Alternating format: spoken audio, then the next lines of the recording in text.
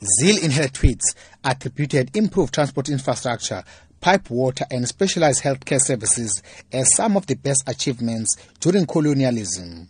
Colonialism was the first institutionalized mechanism of land dispossession of black people and the beginning of marginalizing black people according to their race and skin color.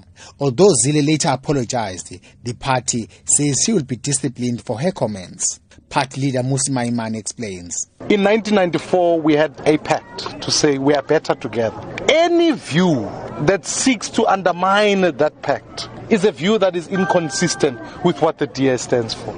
And that is why I've taken deliberate action to say the words of Premier Helen Zille are inconsistent with our party. I have referred her to the disciplinary hearing so that we can get to the fact that it undermines that particular project.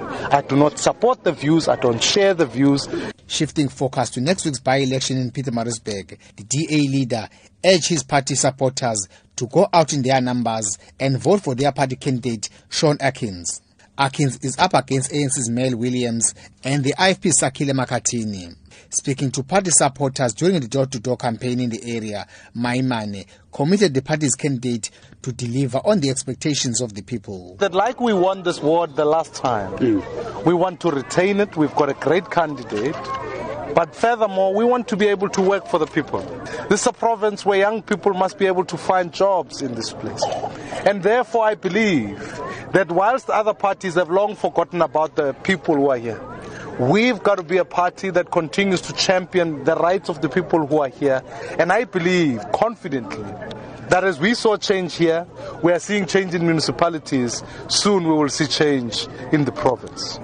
Meanwhile, some of the residents in the area told Maimane about their living conditions, complaining, among other things, shortages of houses and lack of job opportunities. I'm Vusi Makhosini in Pietermaritzburg.